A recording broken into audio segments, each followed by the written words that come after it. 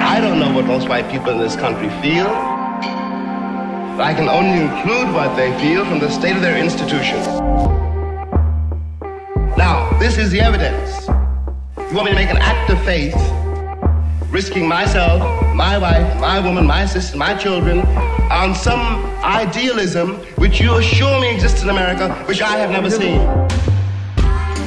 Welcome back to Black History for White People, a podcast where we educate, resource, and challenge white people about Black history. I'm Brad, and on today's show are my co-hosts Katina and Garen. Today we are wrapping up the final episode in our series on mass incarceration, so we're going to jump right into it. If you haven't listened to the first 3 parts, make sure you go back and listen to those before this one. I hope you enjoyed the discussion.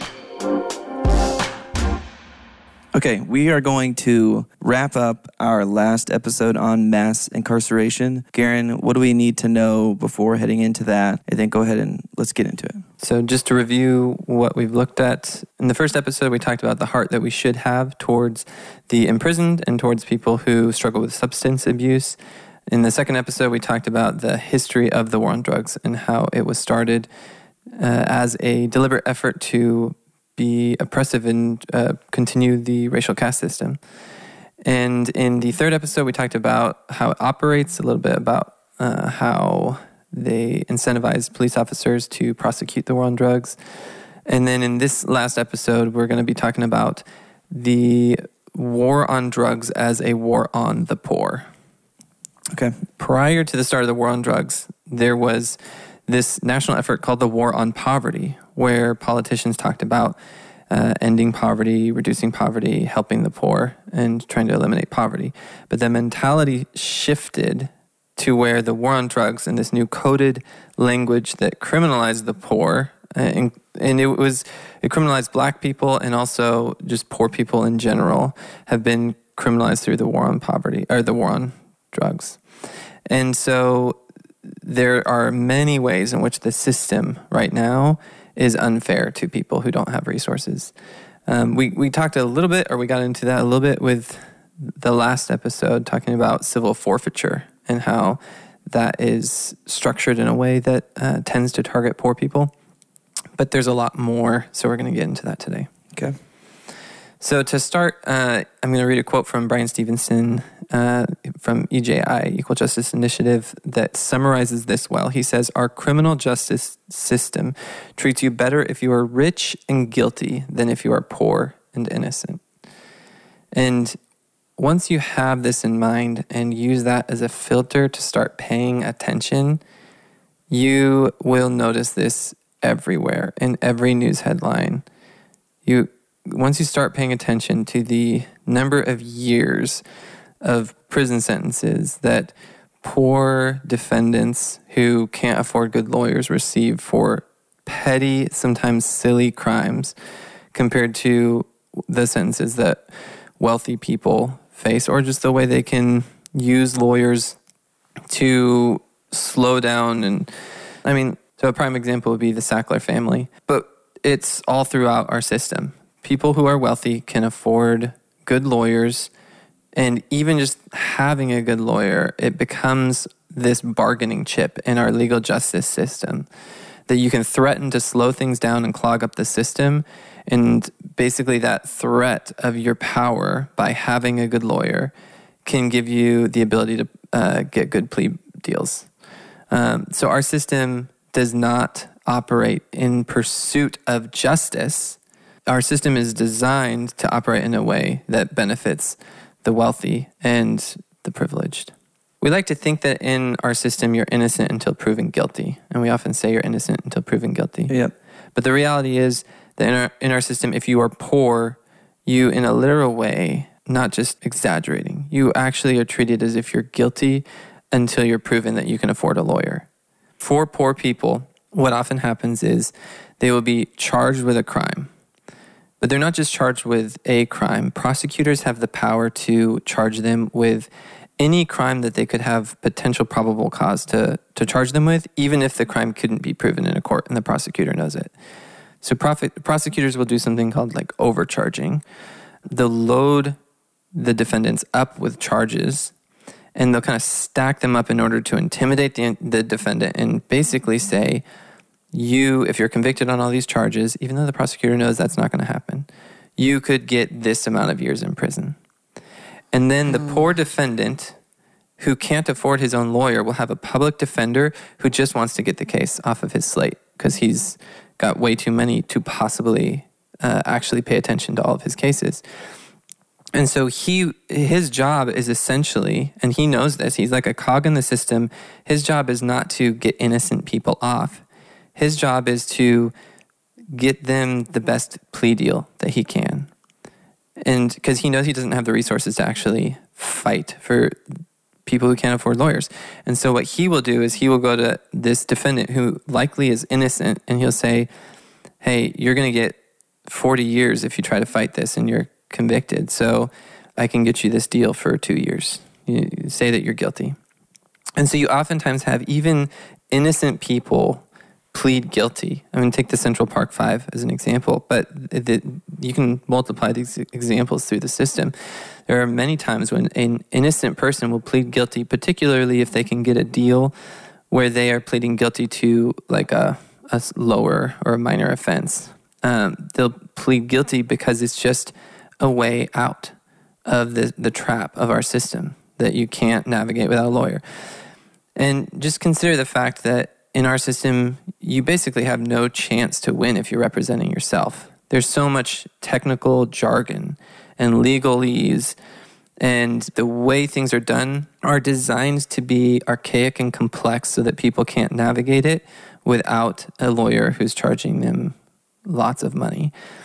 And so then people are left in this helpless position where they're pleading guilty to crimes they didn't commit, and then they have a criminal record. So then the next time the same thing happens, then it's like they're trapped.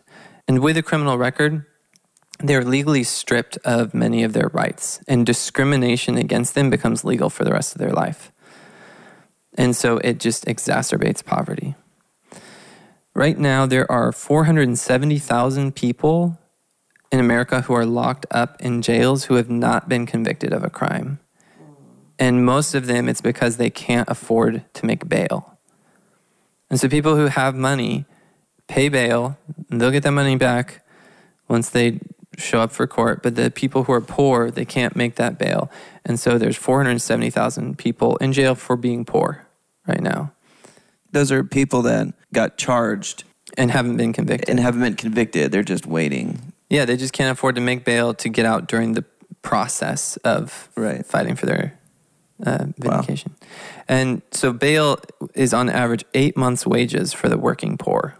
In Wisconsin, more than 11,000 poor people go to court without representation each year because anyone who earns more than $3,000 a year is considered able to afford their own lawyer. And so they don't get a public defender.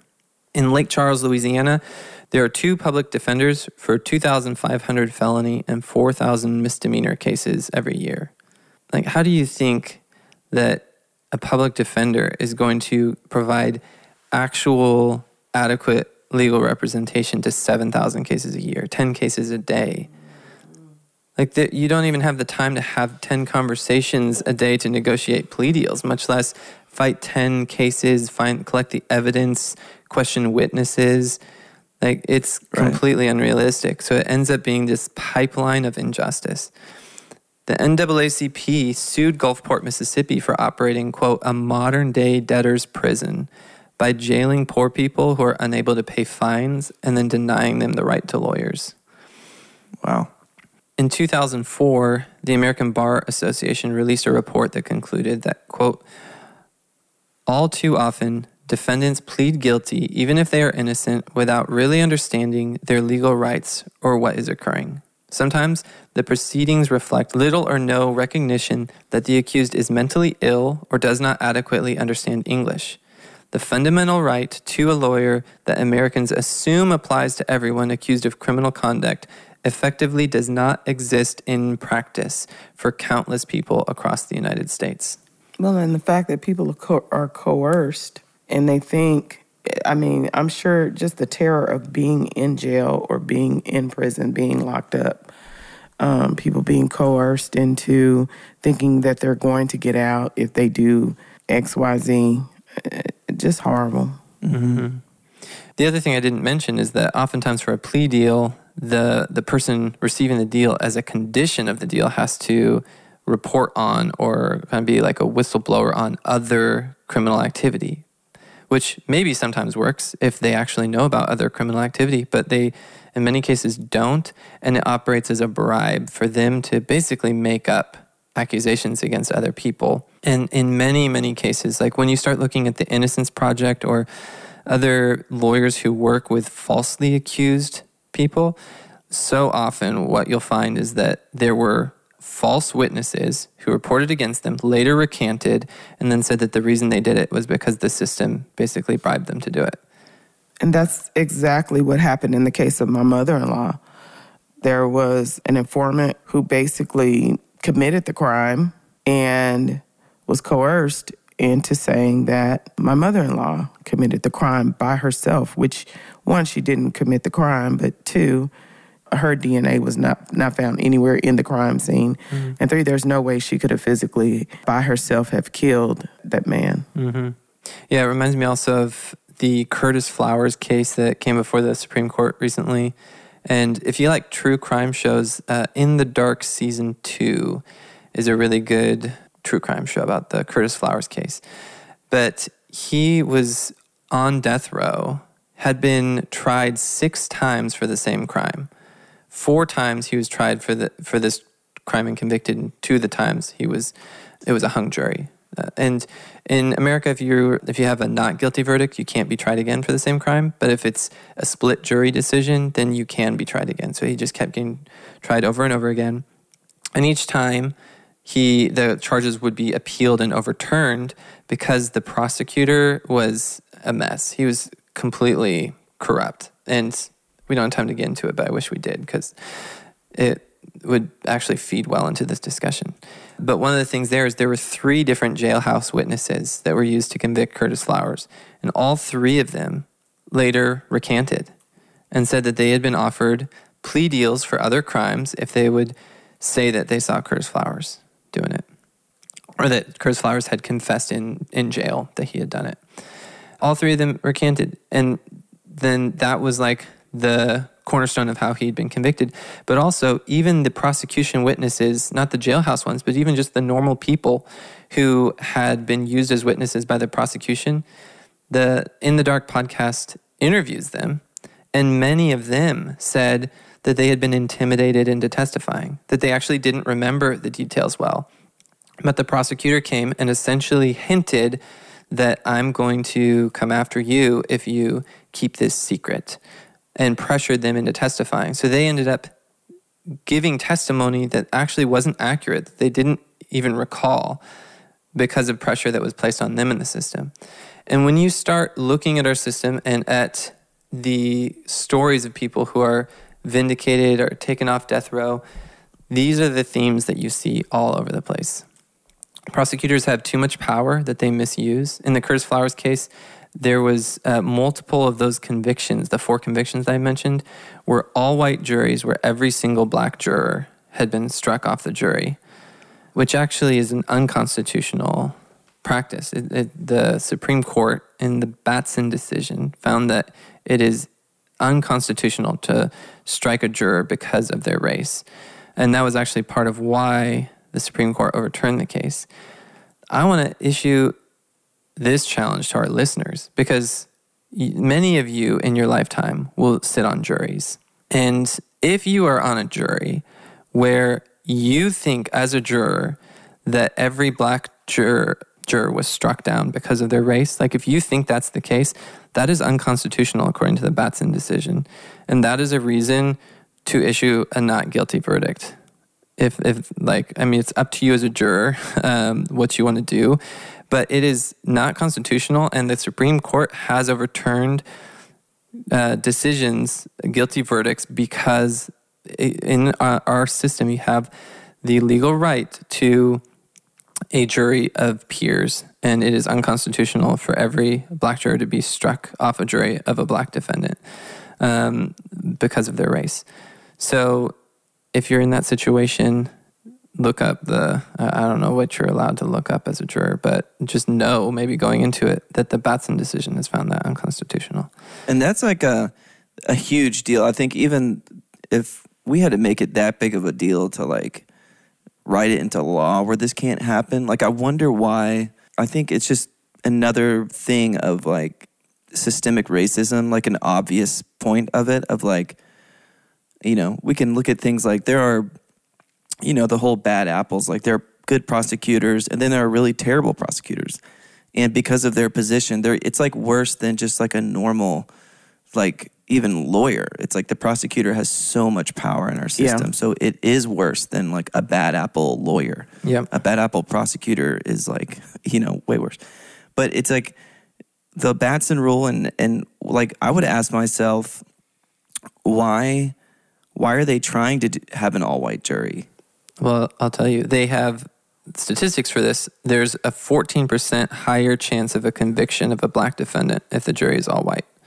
And a lawyer is going to want more chance to win the case. Yeah, so even if it's like, that's 14%, that's a pretty big shift in percentage. But like even if it was like 4%, they would probably do it.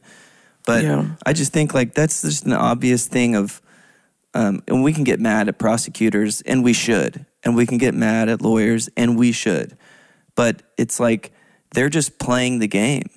And the game is the system. And I know there's just like this, it comes back to like, man, how do you fix that? How do you fix the system? System seems, they're just playing the game, and they should be, you know, obviously charged for playing the game in a way that is racially charged or biased, but at the same time, it just seems so obvious of like... Their incentives are wrong, so it's like you can tell them you're not supposed to do this, but until you fix the system... Right.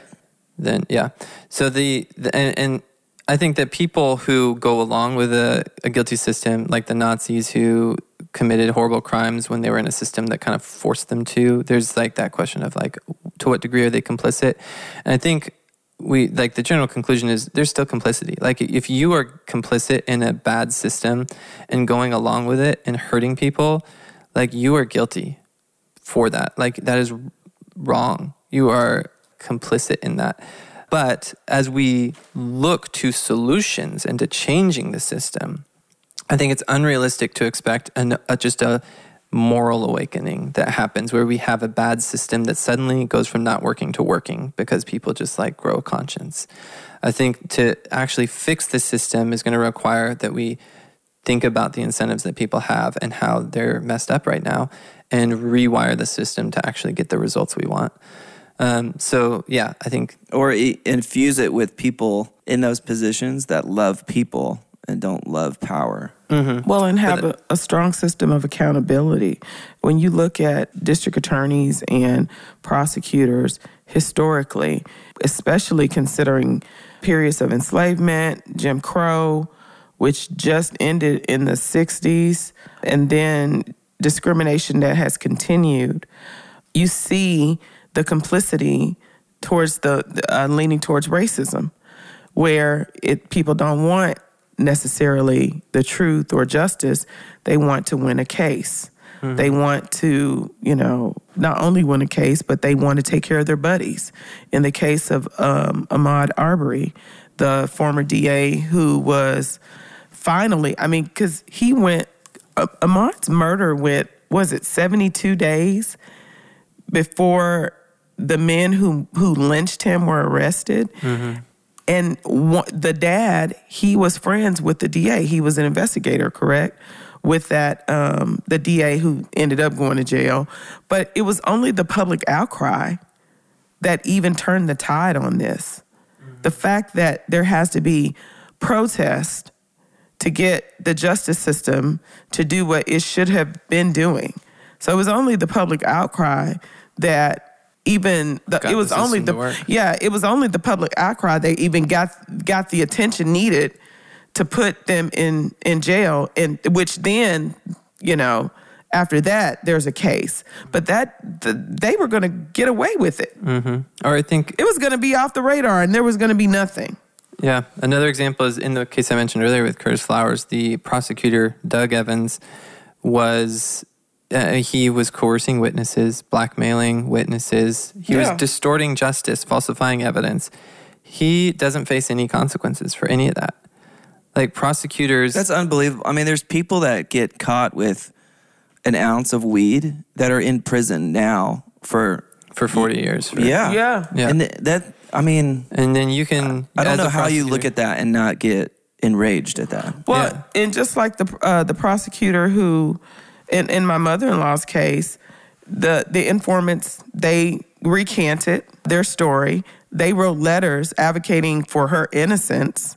And this DA has proven to be corrupt and has several cases where he was proven to be corrupt, has a complete smear on his entire career as a prosecutor, and they haven't reopened. They still haven't reopened his cases. Mm-hmm. So people have just suffered. And then they find out that they're corrupt, or it comes out that they're corrupt because they know that they are, and there's nothing. Yeah. Well, let's move on to just talking new angles of this that we haven't even brought in yet. Yeah. Well, right before we do that, I found it interesting in the Ahmaud Arbery case that there was a poll done back in last spring, so spring of 2020 after it happened. Mm-hmm. They polled like different groups of people, like, hey, was this like a vigilante kind of killing? They were wrong, but they were more or less just like vigilantes, or was it like racially charged kind of thing? And the least, so white evangelicals and I think white Catholics were the most likely to say it was a vigilante kind of killing. They were wrong, but they were vigilante. And then they were the least likely, white evangelicals and white Catholics were the least likely to say that it was racially, it was a racially charged murder, which is really interesting because then the person that I saw kind of show this information just said that that white evangelicals and white Catholics would be the most to deny that something is racist. Yeah. Like racially charged. So it's just interesting that, I think if you're a white evangelical or you're a white Catholic, you're the most prone to say that it's not. And I think it's just good the whole implicit bias thing, I think you just have to keep that in your head and you're going to be, just like I am, going to be bent towards that. And that's not okay. And it's now it went through the law in a broken system and they got charged big time. And it was very obvious, the things that they were saying during it and stuff were awful. Extremely. Well, and the fact that the last words that Ahmaud heard before he was lynched was he was called an effing N-word. Mm-hmm. How could that not be racially motivated? And there are still people who are like, let's leave race out of it. No, let's not, because they didn't. And if that were a white man that were jogging in the neighborhood, he would still be alive today. Mm-hmm. So let's step back from this and bring in even some more angles on this whole conversation that we haven't brought in yet. And then we can kind of finish building out the picture and then land the plane.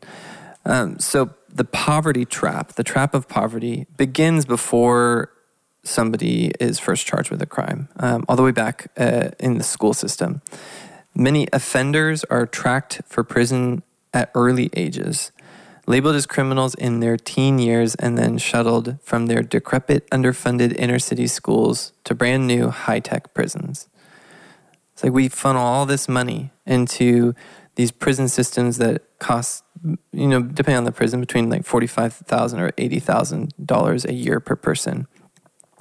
And yet we can't fund these schools to actually give people a future. And we can. It's not that we can't. It's that we don't. We choose to put our money, that biblical verse about where your money is, there your heart will be also. And our money is in criminalization. And we talked about in an earlier episode of all that money, it shifted. Yeah. In the 60s, right? In the 80s. Or in the 80s when all that money went more towards enforcement and actually took from. That pulled away from the system, the resources that were actually trying to help people. Right.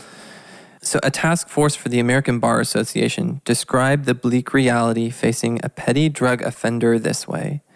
Quote, The offender may be sentenced to a term of probation, community service, and court costs. Unbeknownst to this offender and perhaps to any other actor in the sentencing process, as a result of his conviction, he may be ineligible for many federally funded health and welfare benefits, food stamps, public housing, and federal education assistance. His driver's license may be automatically suspended. He may no longer qualify for certain employment and professional licenses. If he is convicted of another crime, he may be subject to imprisonment as a repeat offender. He will not be permitted to enlist in the military or possess a firearm or obtain federal security clearance. As a citizen, he may lose the right to vote. If not a citizen, he becomes immediately deportable. So our system punishes people in the way that we are aware of. Like the top of the iceberg is a low-level offender might get a year, might get less, might get more. But then there are all these other consequences that take these marginalized populations that don't have the right to or the access to legal representation that we have as, middle class people, and then strips them further of all of these rights that they aren't even aware of or informed of the ways that this is going to affect them. And then throughout the U.S., newly released prisoners are required to make payments to a host of agencies, including probation departments, courts, child support enforcement offices. In some jurisdictions, ex-offenders are billed for drug testing and even for the drug treatment that they're supposed to receive as a condition of parole. These fees, costs, and fines are generally new. They're introduced into the system in the last 20 years, and they are associated with a wide range of offenses. Every state has its own rules and regulations that govern this. Florida, for example, has added more than 20 new categories of financial obligations for criminal defendants since 1996, while eliminating most exemptions for those who cannot pay. And these fines become a trap. They take poor people and make them even more poor.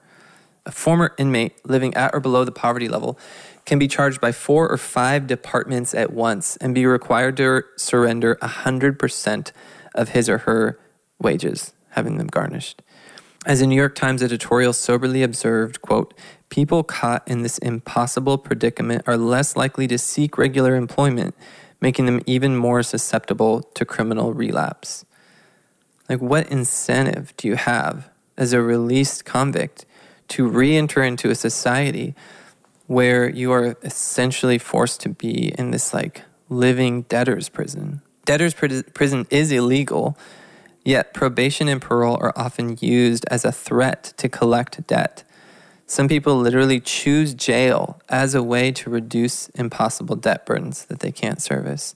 And many states suspend driver's licenses as a penalty for failure to make debt payments, which causes poor people to lose access to their way to actually get to jobs. And it gives them another way to get back into the system for driving without a license. And just to show the scope of some of this, when we're talking about innocent people being swept into the system, that there's multiple kinds of, there's shades of innocence. There are people who just literally didn't do the crime that they accused of. And there are literally, just to show the scope of the problem, tens of thousands of people like that. Projects like the Innocence Project or other projects that provide appeals for people who have been convicted of crimes. As we continue to get a pulse of how many innocent people are in the system, or if you look at just the number of people in the system who continue to maintain their innocence throughout their whole process, I think it's fair to estimate that there are at minimum tens of thousands, if not 100,000 or more people in the system who just didn't commit the crime that they're accused of. But then in addition to that, then there's also, we've talked about just many drug crimes that shouldn't even be a crime. Shouldn't even be a crime at all. Right. So those people might not be technically innocent according to the charges, but they've done something that should be dealt with in the mental health care system and shouldn't be criminalized. So then when you add that in, then you're dealing with hundreds of thousands or millions of people in the system who shouldn't be there. And over the course of this series, I don't want to, I think we've spoken to this, but I just want to reiterate, we are not opposed to sentences for violent criminals. The push against mass incarceration is not a push to reduce all consequences for crimes. The problem, I think people who are, sociopaths and psychopaths and committing repeat offenses like serial killers, serial rapists, you want those people to be locked up because on the outside they are going to continue to commit crimes and harm people. We're not talking about. I think what we've done is we're maximizing the penalty for these low level offenses just across the board, and we're minimizing the super serious offenses for their crime.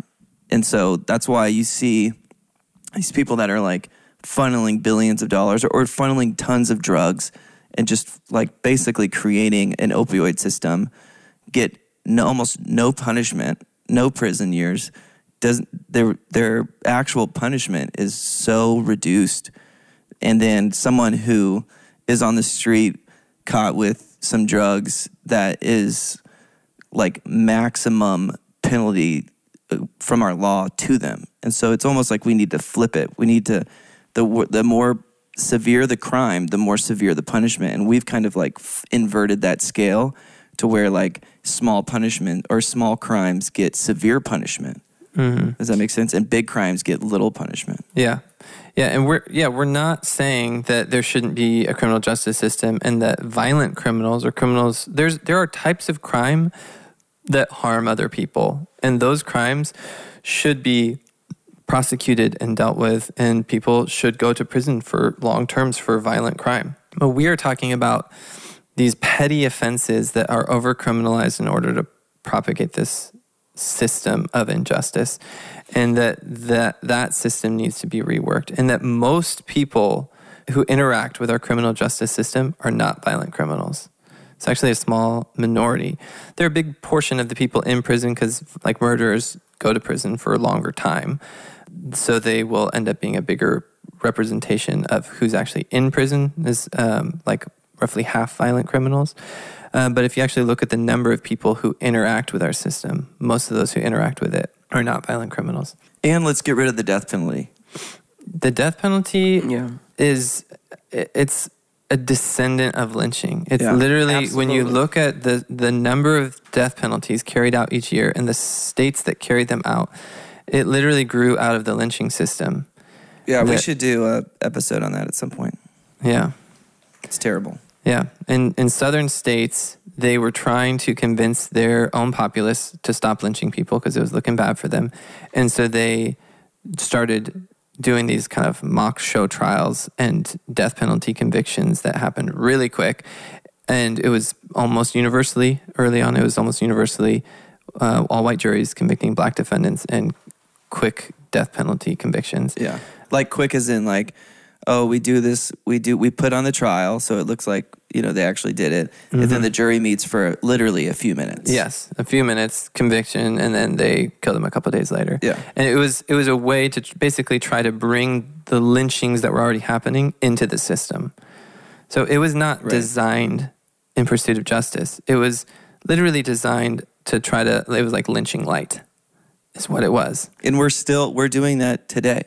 There are parts of the country that are killing people. Mm-hmm. And knowing that the states are killing people. Like Julius Jones, thankfully his sentence was commuted, but he was in prison for a crime that he did not commit. And knowing that there is bias, implicit bias, and racism and oppression that hasn't been addressed in our justice system, we have to know that we are executing innocent people. There's probably a significant percentage, even today, of specifically black and brown people and even other people who have not committed the crimes that they've been accused of because the justice system is so dicey. Yeah. And I think even EJI has a thing where 1 in 9 people on death row are innocent? Are shown to be innocent. And that's just the ones that we can prove they're innocent. Those are proven to be. So that's a 11% failure. And I think even Bryan Stevenson even relates that to if our planes Like if if our planes had an 11% failure rate, no one would fly a plane. Mm-hmm. Right. But we're using that in our criminal justice system, like as if, oh, it's okay. Yeah. We would never approve of an 11% fail rate on anything. But it's swept under the rug as it's not perfect, but it's like not perfect, but these are human lives, but not perfect, but. Yeah. And then there are people who are still walking around having lynched people, having committed crimes. Yeah, they may be 80 and 90 years old, having been complicit in the murder of children. Emmett Till's murderer, the woman who accused Emmett Till, who should be brought to justice and have not been.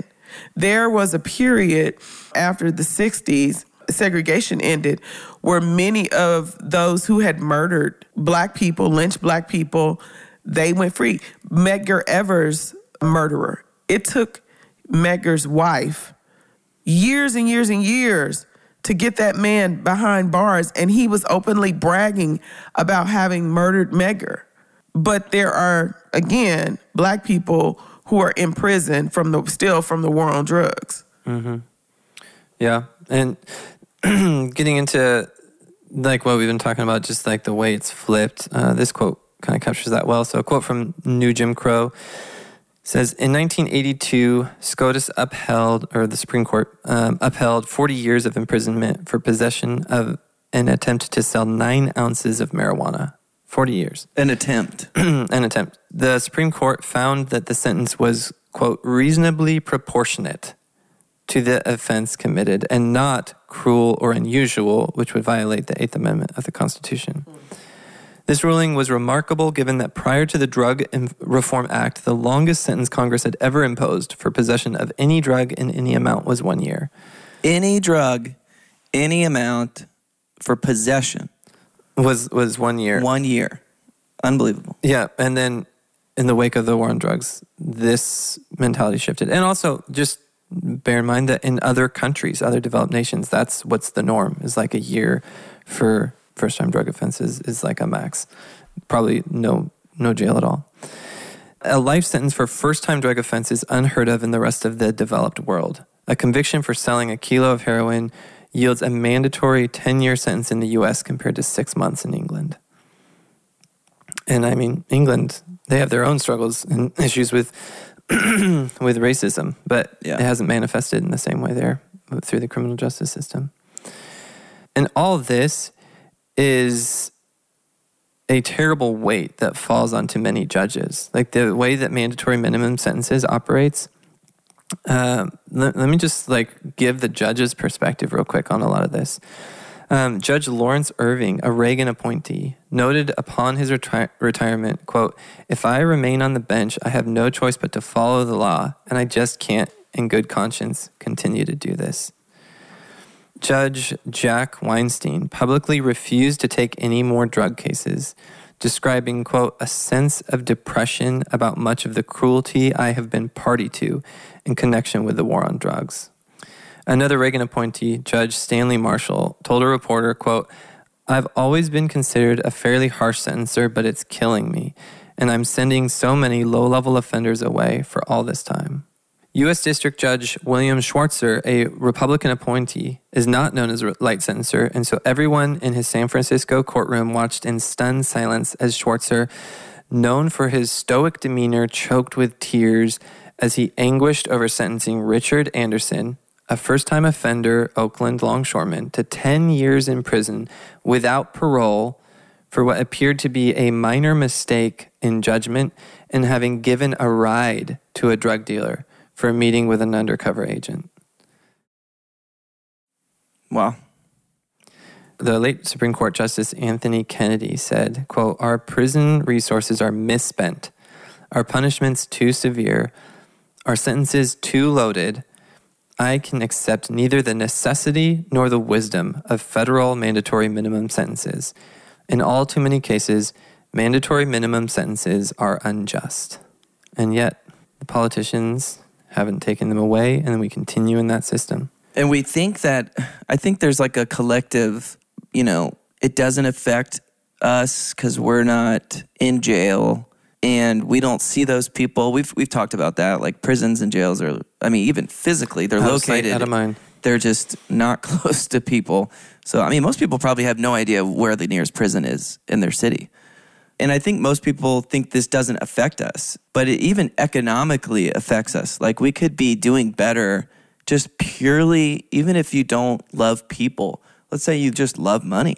Well, you could be getting, like, our country as a whole could be doing better if this wasn't true. And that's our next episode is going to, I guess that's a little Easter egg for the next episode that we're going to do is on the cost of racism. Yeah. I mean, just it's from a financial... costing our country trillions of dollars, and we'll get into that. And it's, I mean, who knows what it's doing to us emotionally, psychologically, sociologically. I mean, it's messing us up, and we're becoming less and less loving of people. Mm-hmm. Which in some ways, well, I would say in a lot of ways, to most people, that's worse. Mm-hmm. Yeah, systems of oppression, they hurt the oppressed as well as the perpetrators. Mm-hmm. They hurt both. And they hurt the descendants of both. Mm-hmm. Because it's created a callousness that is centered around oppression, but given different language as if it isn't that. Oh, it's just, American patriotism. It's pulling yourself up by the bootstraps, all rooted in racism, but it allows people to distance themselves from racism by having, reconstructed language that still is racism that benefits no one. Mm-hmm. I mean, the horror and the terrorism and the genocide of racism, think about even just having people in your family. I've been looking in my family tree because I had to find my great-great-great-grandfather who was enslaved. He was born in 1853. His daughter is my great-great-grandmother who helped raise me, and she used to tell me that her father was enslaved and that she didn't even know her birth year. I just found out last night that her birth year and that was very common for enslaved people to not know their birth year or their age. I found out she was 2 years older than she thought she was. But anyway, think about having someone in your family that, because I have people in my family who were enslaved. Think about having murderers, rapists, people who lynch people, just all these heinous crimes in your family line. Think about your great-great-grandfather being an enslaver and raping. I mean, and that person who should have been in prison, like, let's talk about who really should have been in prison, who should have been brought to justice, help raise your grandmother, help raise your mom. You know what I'm saying? Mm-hmm. And how those influences of people who perform acts of terror, their influence over your mind and your everyday dealings and why you do some of the things you do and why you think some of the things you think. I mean, when you look at people who are very callous and not compassionate towards the oppressed, you don't have to look much further than their own lineage to see the language of it. We're talking about people whose grandparents and great-grandparents and great-great-grandparents cut off people's body parts as relics, participating in lynchings, participated in charring black bodies, riddling them with bullets, raping black girls and women. That has an impact on the generations. Mm-hmm. It's just a natural thing, especially someone that's not brought to justice. There would be white people that would go to jail for murder of white people, but not for the murder of black people. They would sit in the courtroom and shake hands and pat each other on the back when they wouldn't go to prison like they should. That has an impact. Again, Ahmaud Arbery, there is a father and a son that were convicted. A father and a son. What is that going to do to their bloodline? What does that do to their family? That destroyed a family. But it didn't start with the two of them. Mm-hmm. I bet that father's father and that father's father's father or mother, they had an influence in what shaped them to think that they could carry out a lynching, mm-hmm. a public lynching of a black man. Yeah, I think there's not a good way to even take an account of the toll that, like, the moral loss of racism has cost us.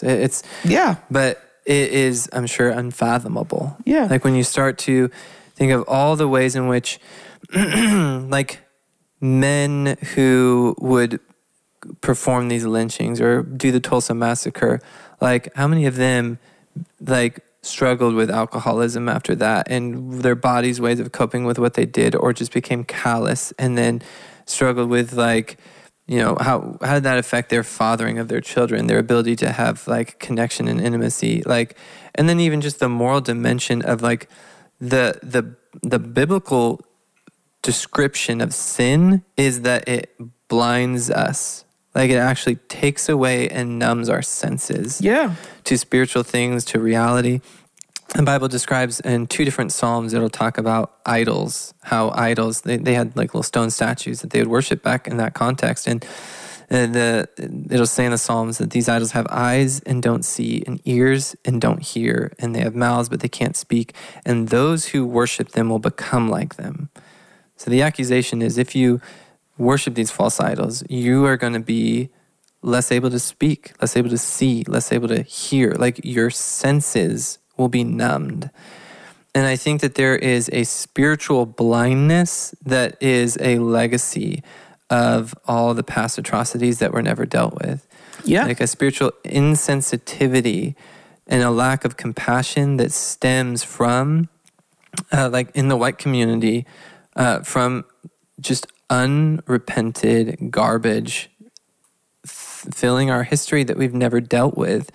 That, I mean, Bryan Stevenson, I love his wording that it haunts us. And I feel that haunting. And when you start to actually look at this history and understand it, and then you start to look at this conversation around people trying to prevent true history from being taught in our public schools, like, you can see just another generation passing this baton of a lack of compassion, a lack of honesty, a lack of really dealing with, like, the sin that got us here. It's the children of the enslaver that don't want the true history to come forward because they've built this system around being patriotic and love of country. And love of country has come at the expense, at the infliction of Black bodies. Yeah. And so we have to believe, if there are survivors right now of the Tulsa Race Massacre, there are victims, people who were there, present, and watched their families killed in front of them. They were children. There are also survivors of the perpetrators. There are survivors of those who committed the crimes, the heinous acts. Yeah. And those survivors' children, you know, those people's children. They've inherited the jewelry that was stolen. They've inherited everything, but also they've inherited the legacy of racism and not wanting the stories to be told. It doesn't just start, it doesn't just start at a dinner table. Like, the people who are at the dinner tables, who are racist and saying racist things in front of their family. Like, we're in the middle of Thanksgiving weekend, and people are like, oh, I got to go and sit across from my racist parents or my racist grandparents. That didn't start there. It started with a long legacy of generations of hatred and terrorism. And I would argue those people, you know, we talk about love of country. I'm not going to argue that they don't love the country. I would just argue that it's a shallower love. Like, it's not actually real love.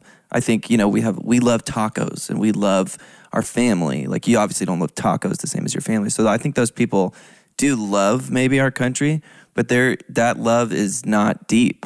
You can't love something unless you know. It's an idol worship. It literally is an idol worship. You can't, if we're going to deal with the word love, like the word love should be the definition of the word love. You can't love your country. You can't love anyone and hate other people and condone the horrific, you know, activity that has been done. Like, you can't love anything or anyone if you're okay with this legacy of hatred. Yeah, I mean, like, Black people and Native Americans are part of this country. So if you don't love them, you're not really loving the country. Just like if I said, like, I love your family so much, except for I hate one of your children. Right. Like, Right. then how, that's an artificial love. So let's come back to all of this, but just to kind of land the plane here, just want to focus in on a little bit more just the racial disparities that happen as a result of our criminal justice system and give a few examples of that. So in 15 states, Black people are admitted to prisons on drug charges. In 15 states, Black people are admitted to prison on drug charges at a rate of 20 to 57 times higher than white men. And people of all races use and sell drugs at remarkably similar rates. If there are significant differences in the surveys to be found, they're frequently suggesting that white people, particularly white youths, are likely to engage in illegal drug dealing at a higher level, particularly for drugs that are more expensive, because white people are at schools where the kids just have more income and buy more expensive drugs. So one example published in 2000 by the National Institute of Drug Abuse reported that white students use cocaine at 7 times the rate of Black students, use crack cocaine at 8 times the rate of Black students, and use heroin at 7 times the rate of Black students, which is not the picture that you get from the drug war as it's prosecuted. But police aren't going into prep schools and policing these prep kids, selling their extra income that they grab from mom and dad to buy drugs to party with and experiment with at the lake house. Like, that's not where the resources are spent. And so that's not what we have in our mental picture. But then the system, anytime a Black person does use or sell drugs, it's like they're far more likely to be caught because they're the ones being policed. And so the system at each level, there's this compounding effect that happens. Like, if you're familiar with interest rates and how interest rates compound over time, it's a similar thing where there's this compounding effect that happens where Black people are more likely to be pulled over by the police, more likely to be, if pulled over, they're 3 times more likely to have their car searched. If their car is searched and drugs are found, they're more likely to be charged with it and not just given a warning, or not, the whole white privilege thing of like, okay, I'm going to take you home and tell your parents and then not press charges. Going to work outside the system. If they are charged, they're more likely for the prosecutor to load them up with more charges. They're given more charges on average. They're less likely to afford a private attorney who's going to get them a better deal. So then they're more likely to get longer sentences or to be convicted. And then they're more likely, if they come before a jury, to face an all-white jury that is more likely to convict them. And then they are sentenced more harshly. So you end up with this compounding effect where at layer after layer of this layer cake, that each layer there's more injustice added to where the final result at the end of the picture is like a 6-fold or more difference in this growing chasm of racial disparity and how Black people experience the criminal justice system. So getting into some of the statistics to back all this up, in Volusia County, Florida, a report obtained 148 hours of video footage documenting more than 1,000 highway stops conducted by state troopers. Only 5% of the drivers on the road were African American or Latino. It's a very white community. But more than 80% of the people stopped and searched were minorities. Yeah, again, another disparity that's like, I think there's always going to be disparities in anything regardless, but you're looking at like plus or minus, That's 1, 2, 3. This is a chasm. And maybe you would say, you have to either say, again, we're going to come back to this always, or at least I am. You either have to say something is wrong with the system there of why, or people, like there's something wrong there, and it's either on the system side or you are just racist in your thinking that Black people can't drive as good as white people. Right. Which, again, is not true. Is racially charged. It's like racially biased. And it's wrong. And I just don't, like, you have to, that's what you have to think on this situation. That disparity is massive. Mm-hmm. And it's borne out in other places in the system. In Illinois, Latinos are 8% of the population and less than 3% of personal vehicle trips because they tend to drive less or shorter distances. Yet they're 30% of motorist stops, despite being less likely than white people to have contraband in their vehicles. In Oakland, California, a 2001 study found that blacks were twice as likely as whites to be stopped and 3 times more likely to have their vehicles searched. And, the examples, like you can just find, if you do some searching on the internet, you can find example after example of this being borne out in study after study. Some states allow children to be prosecuted as adults at ages of 10, 12, or 13 years old. Wow. Children as young as 8 have been prosecuted as adults. There's one story Bryan Stevenson talks about where he was defending a child who was being prosecuted. The prosecution was moving to charge him as an adult. And he did a motion in response saying that he wanted, instead of this child being prosecuted as an adult, he wanted to motion that he be tried as a wealthy white executive, like elder statesman or something like that. Making the point that like it's just this make-believe fiction. Like you're pretending, you basically are wanting to pretend like he's an adult when he's not. Mm-hmm. But then we don't get to pretend like he's like anything else. But it's just this slanted thing where these children as young as 8 being tried as an adult. And black children are 6 times more likely to be sentenced as adults. So it's being disproportionately used on black kids. Some 4,500 children are housed in adult jails and prisons on any given day in America and facing the abuse that comes with those systems on children who we fail to protect. This is a moral abomination that our country is doing this and allowing this. And it's rooted in racism and in this idea of like black boys, once they reach puberty, they're just seen as like just criminalized and just seen as like old, scary. They're seen as older than they are, scarier, stronger, and feared. And then that is used to justify like treating them like they're adults when they're not.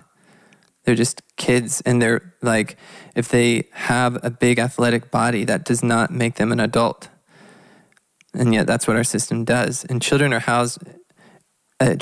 are housed in adult jails and prisons are 9 times more likely to commit suicide versus juvenile facilities. Yeah. Because of what they face. On the similar note, many of these children then, it's not legal to convict children of the death penalty, but there's this other, EJI calls it death in prison sentences, because it's this life in prison without parole. This idea you're going to die in prison. And EJI said of these sentences, quote, "Most of these sentences were mandatory. The sentencing judge was not allowed to consider the child's age or life history.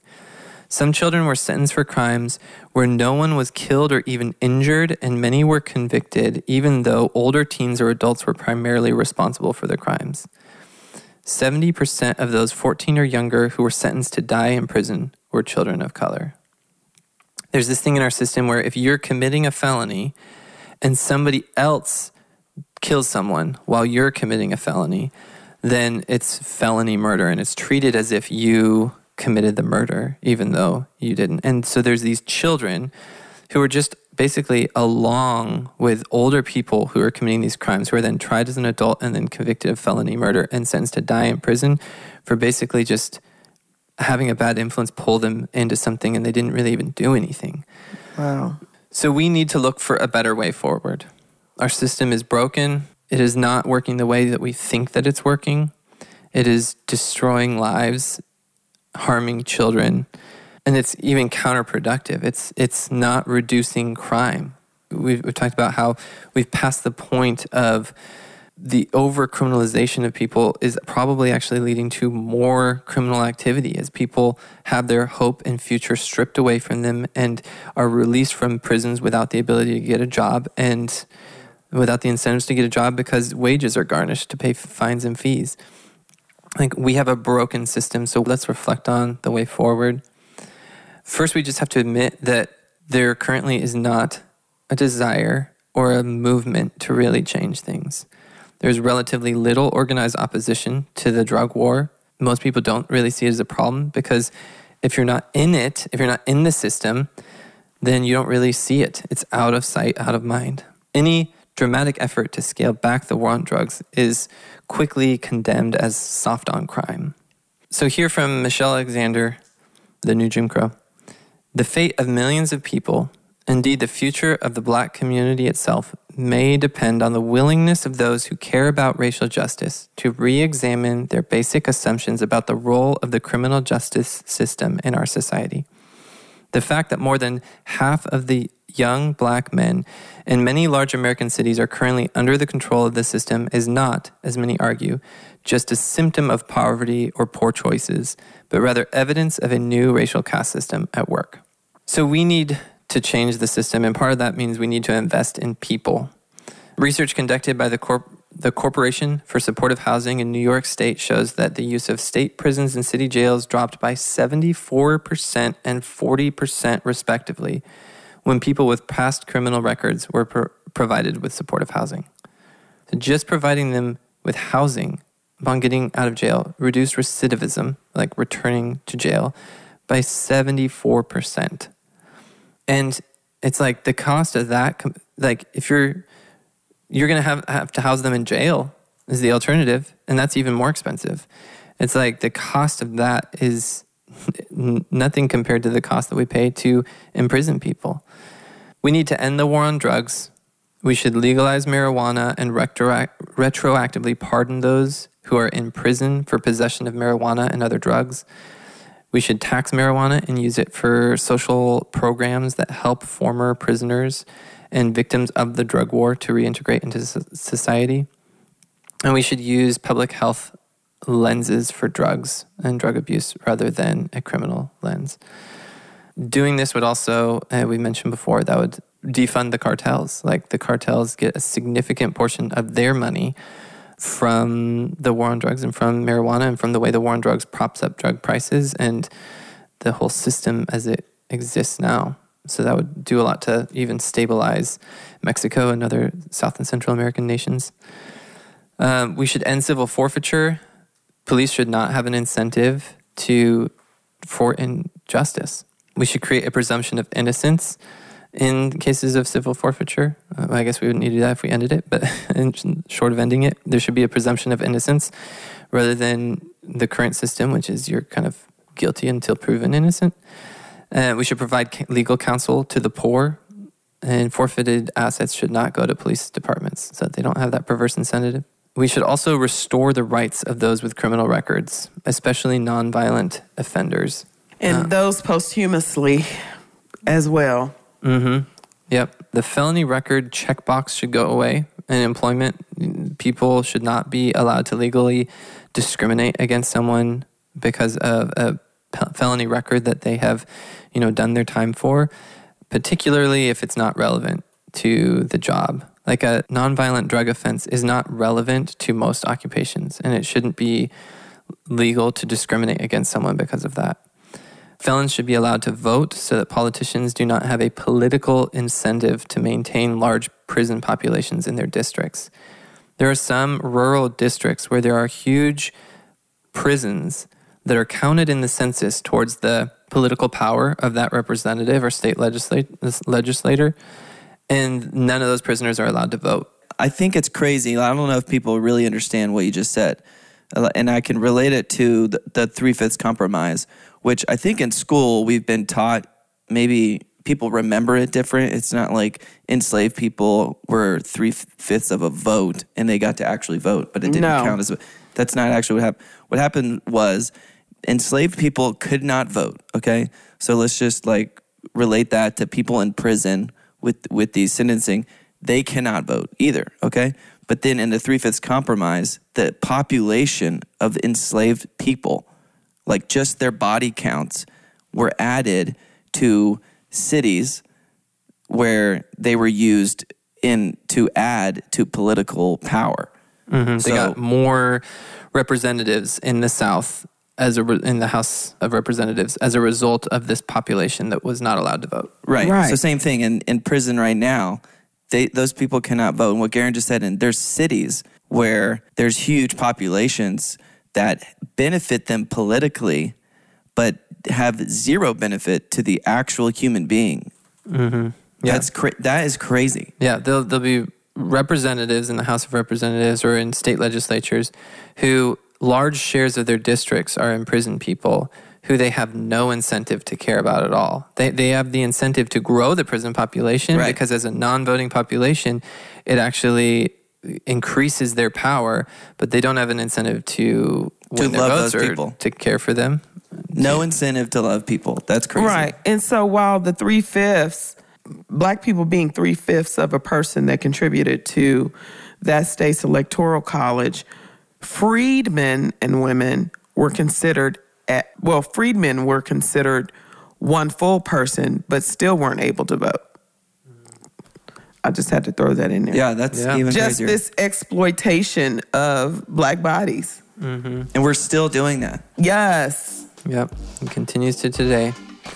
So may you, listener, be an active part of shedding light on this dark system. It's broken, and we can't all, like most of us, don't have the power to just flip a switch and make it better, but we can be on the right side of shedding light on the brokenness that is out there and stirring up the moral conscience of our nation to someday right these great wrongs. Thanks for listening to this episode. If you're looking for more information on what we discussed, take a look at the show notes or go to blackhistoryforwhitepeople.com. As always, you can support us on Patreon for $5 a month at patreon.com/blackhistoryforwhitepeople. On our next episode, we're going to be discussing cultural appropriation. We'll leave you with this quote from Barbara C. Jordan. What the people want is simple. They want an America as good as its promise.